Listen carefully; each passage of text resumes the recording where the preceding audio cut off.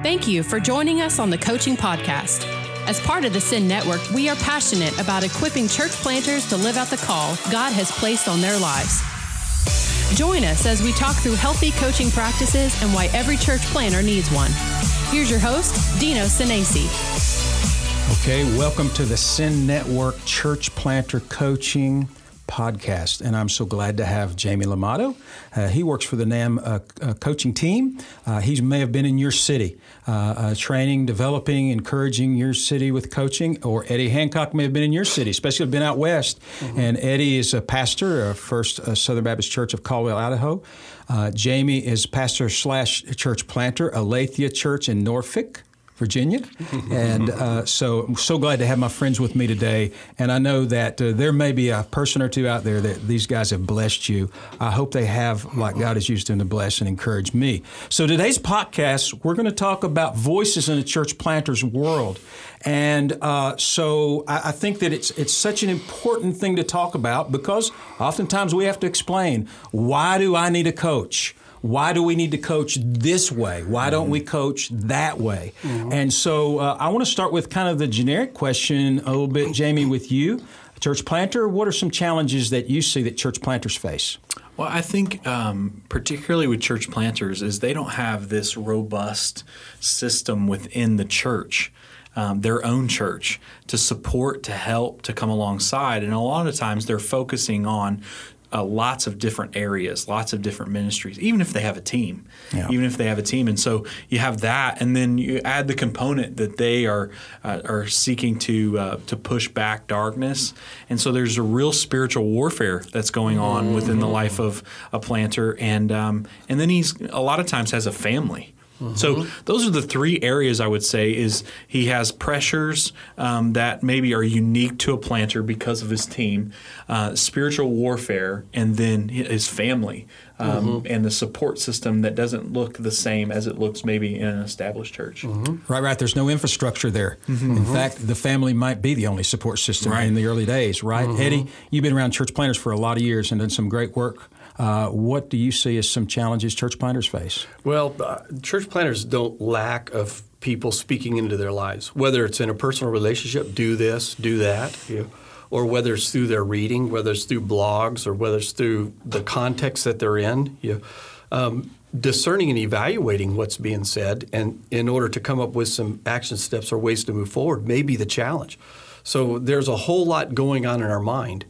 How does it become something that makes a difference? And I think that's a challenge that planners have. Mm-hmm. Right. This is hard work. It really is. And on top of that challenge, what I've seen is just the multiple demands is incredible on the life of a planter. Multiple demands, multiple pressures. Mm-hmm. It's not like a planter only has one thing to do today. Mm-hmm. And so I do think about 1 Peter 1:13, where God's word challenges to be sober-minded, oftentimes, and be girded, girding your minds for action, being ready, being clear. And when there's so many things coming at you, it's hard to be sober-minded. What I say, it's a Southern term, but it's like the dog at a Whistlers convention. There's so many things whistling at a church planter. What direction does he go? He needs to go to all of them at the same time. And in the middle of that, there's that isolation. We've heard this from planter after planter. I feel like I'm alone here. Mm-hmm. Who's with me? There's a lot of voices, but who's with me? Yeah. Right. And never has there been a time that there are more voices in the life of a planter. Talk about some of those voices, because that's a great segue, Jamie. The voices of a church planter. There's never been a better time. I remember speaking to planters and caring for planters back in the day, and there was one thing. It was Bob Logan's church planter toolkit with cassette tapes. That was the voice. But it's different now. Talk about the voices. Yeah, I mean, from not only their team members, your wife, your children, your partners, your financial partners, your sending church.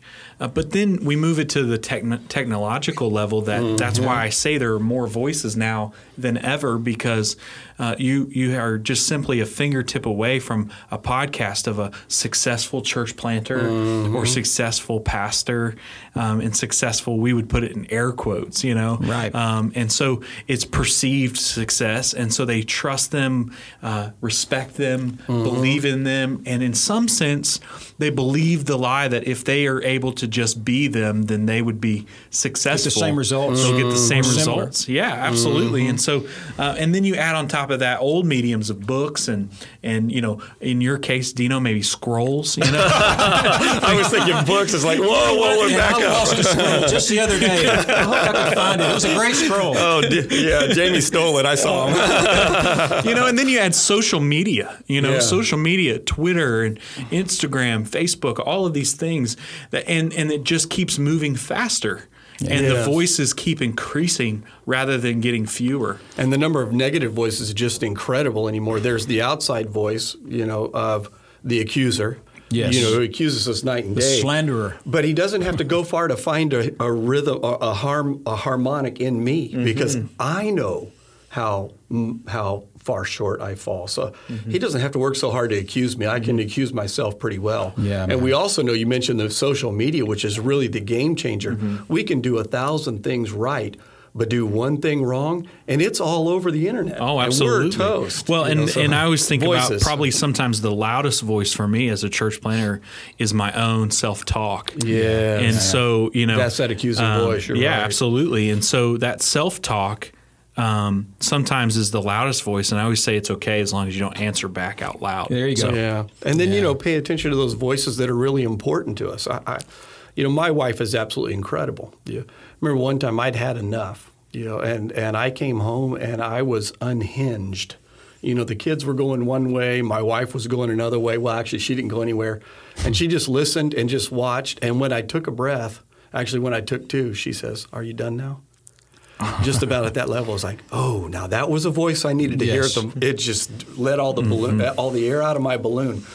There are the important voices too, the voices that we'll miss if somebody doesn't help us listen to them. Well, and as we reset the conversation, I think there's some things that's very important to clarify. First of all, the voices. There's some voices that are incredibly valuable in the life of a planter, that's speaking in, that's mentoring, that's teaching, that's caring. And some of even those, what we would call back in the day, the contemporary voices, the people that I don't know, but I could hear what they're saying, podcasts, books, and even people I admire, contemporary mentors that I admire. They're there. This is vitally important information. We need it. And it's also important to say that this drive that a church planter has for more information, it's an appropriate drive most of the time. Yes. It's, I want to reach more people for Jesus. I want to see more life change. I want to make more disciples. So we're not really, those things that get a planter to a certain place is not bad, but they often can be what kills a planter, physically, emotionally, and spiritually, when he's constantly disappointed and a little bit confused, because I could take the two best voices in North America and they may strategically contradict.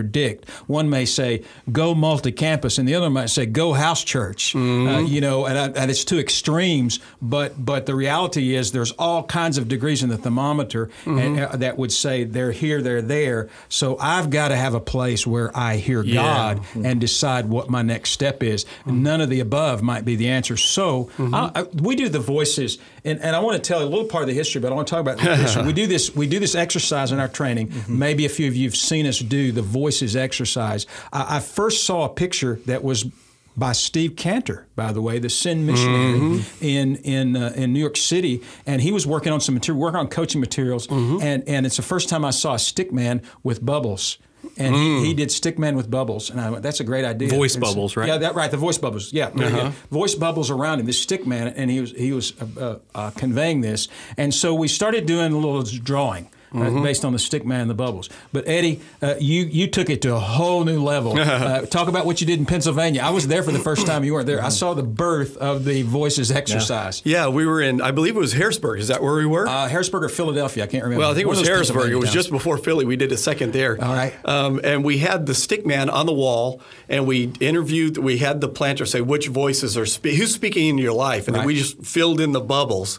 And then we went into another room, and I said, let's have a volunteer. One guy volunteered. I can't remember who it was. Yes. And I said, everybody gather around him, and you pick a voice. And then what's one thing you're working on? He identified that. And they said, okay, from your voice, give them your best advice. And they just went for it. I mean, it was loud. It was you had raucous. Them talking all at one time. Oh, all right? at one time. It was crazy. So then I stopped it and I said, okay, so what's one piece of advice that you heard that you can apply to your situation? I couldn't pick out anything. Yeah. And it struck us in the illustration. That's our lives. Yes. Mm-hmm. And then we did it again. And what I did the second time to illustrate what a coach does is I stepped into the den and I got right in the guy's ear and I said, what's really important here? What does God want here? Yes. What will you do? And in just 3 questions, the guy had steps to move forward. Then I stopped the voices and I said, what was different? Yours was the only voice I could hear. Yeah. What did I bring into the conversation? What did I add? Nothing but questions. What Yes. did you gain? A way forward. It was strong. It was powerful. Yeah, and the aha is important because as we talk about coaching, sometimes there's a little bit of contention between, well, what is this really of value?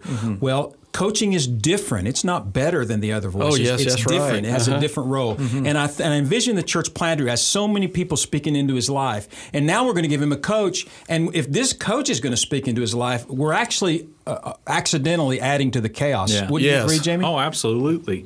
We just become another voice on the pile of voices that are speaking in. But the coach, by asking questions like Eddie talked about in that exercise and in that moment, gets to be an asking voice in the sea of telling voices. Yeah. All of those voices are telling him what he thinks he should do, including his own, including that's his right. own voice, Yes. including the evil one at times, including, the voice of the Holy Spirit. And so the coach comes alongside and asks clarifying questions to help them hear and see a path forward. Yeah, I really don't want to be just another voice in the life of a church planter, and I'm not qualified to be just another voice in the life of a church planter. And so I know my role as a coach, and I believe every planter needs to have that coach. We talk about as we train, we want to deliver great coaching to every church planter. How is the coaching moment sacred space for the planter? Jamie, how is it a sacred place for you? How is it a sacred place for you? Well, I think it's a sacred place for me because I get to listen Yes. to what God is saying to this person, specifically if I ask that Yes. question. Yes. I've had the privilege of being able to hear coaching conversations of other people. Yeah, and that's great. It's a worshipful moment for me because it pulls me out of my small little world where I assume that maybe only God is speaking to me and only God is working through me and only God is doing something through Aletheia, my church. And I get to hear what God is doing in all of these other places. And so you can't get any more sacred than that in that moment is to see God at work and God moving in those places. Yeah. Eddie, what do you think about that sacred moment of coaching for the church planter? How's it different than all the other conversations? Oh my! I think the other day we're in 1 John. That was yesterday, where it says, "Whoever does the will of God lives forever." And then remember, I stopped on just left forever off. Whoever does the will of God lives. And what happens when I'm coaching somebody is I'm not in front of them, stopping them or hindering them, but I'm alongside them, listening with them to the voice of the Father and helping them craft obedience to God. And then when they do it, I don't know if there's a holier moment. Jesus said that's what we're all about. We're making disciples, which are followers of Jesus Christ.